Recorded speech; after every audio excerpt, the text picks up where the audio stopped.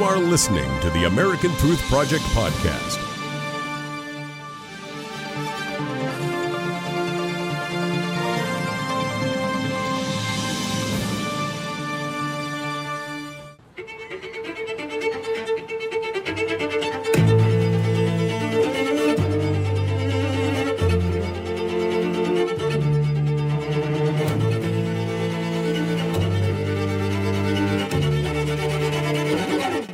Welcome to an informative and exciting episode of Because You Asked. We are at the Gaza border with IDF Reserve Major Amit Grinfeld. We've got a lot to show you today, starting with the power plant in Ashkelon, Israel, that supplies the power to southern Israel and the Gaza Strip. Mostly, they don't pay for any of it.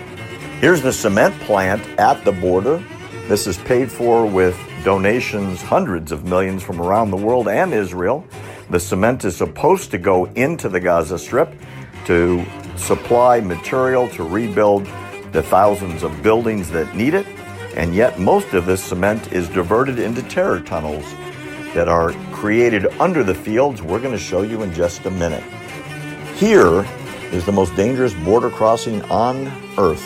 The border crossing at Gaza. This is where supplies come in all day long from southern Israel into the Gaza Strip, and this is the base adjoining that. We're standing right outside of it. We're in a live fire area, and these soldiers manning this base are under constant threat of small arms and mortar and heavy weapon fire. We are literally in an area under constant attack.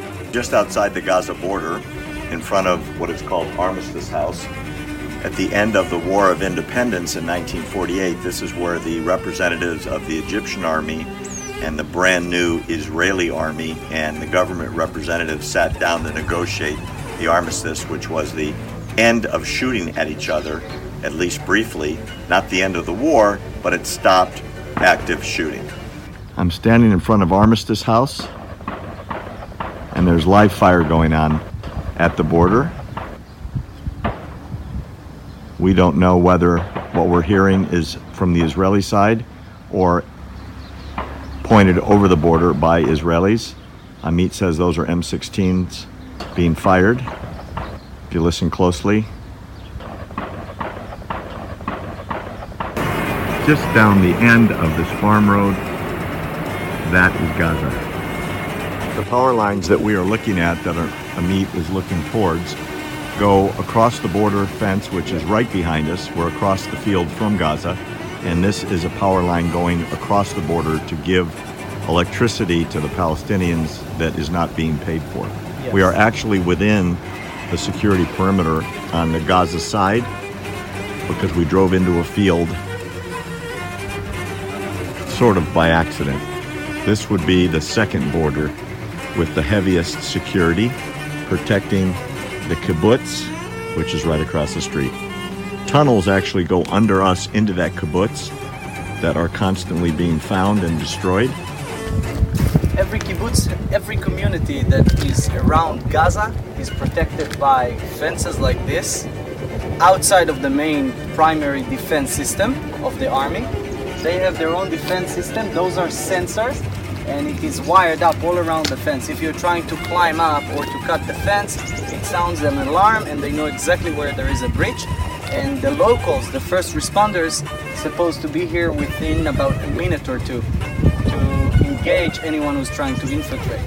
There is more extra barbed wire all around the fences.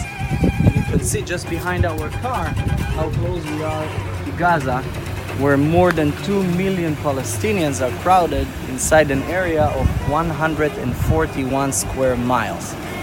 This is a bulletproof watchtower. There are a few soldiers inside. Notice that there is a camouflage net, also so snipers will find it harder to detect them. Closer to the border, there is another watchtower, we call it pillbox, and this pillbox is armed concrete, much harder than this one here.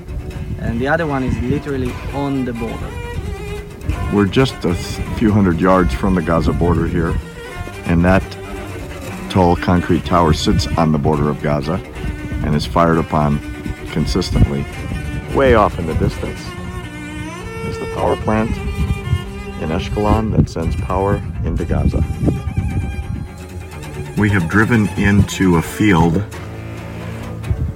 that is technically not normally accessible. We are literally looking at the border into Gaza, and these are the fields where many of the tunnels come out. Not that we hear any tunneling below us right now, but I've seen many videos of Israeli helicopters with infrared cameras catching Palestinian terrorist infiltrators, and this is where the tunneling comes in. And these are the fields that are tunneled under and into constantly, supposedly right now, so we don't want to be here too long. This is a live fire area on the border. So this is as close as I dare to take us to Gaza, because right now we're literally inside rifle range from the border. As you can see, there is a tractor of one of the farmers who's irrigating those beautiful fields. That used to be a desert before Israel was created. And right behind it, about 100 feet behind it, there is a bulletproof army vehicle escorting the farmer, because it's too dangerous to work here otherwise. You cannot come here without army escort. The border is literally just behind them.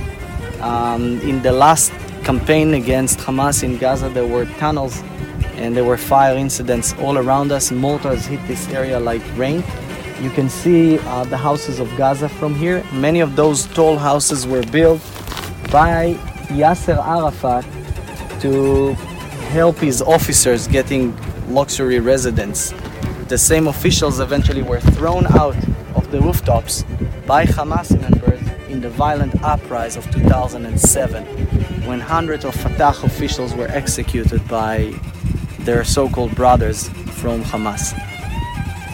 We are on one of the entrances to the town of Sderot, which is the town in southern Israel that sits just across from the Gaza border.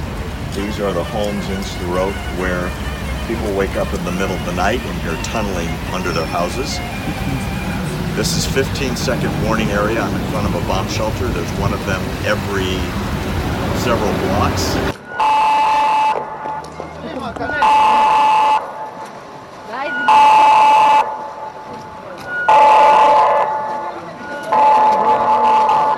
Thanks for joining us on Because You Asked. You can always write to me at barry@americantruthproject.org. I promise to get back to you. And you can go to our website, americantruthproject.org, where you can sign up to be on our mailing list. It's always free, and you'll never miss an exciting episode.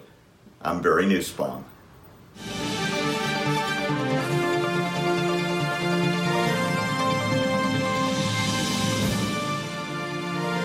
Thanks for listening to the American Truth Project, a 501c3 nonprofit.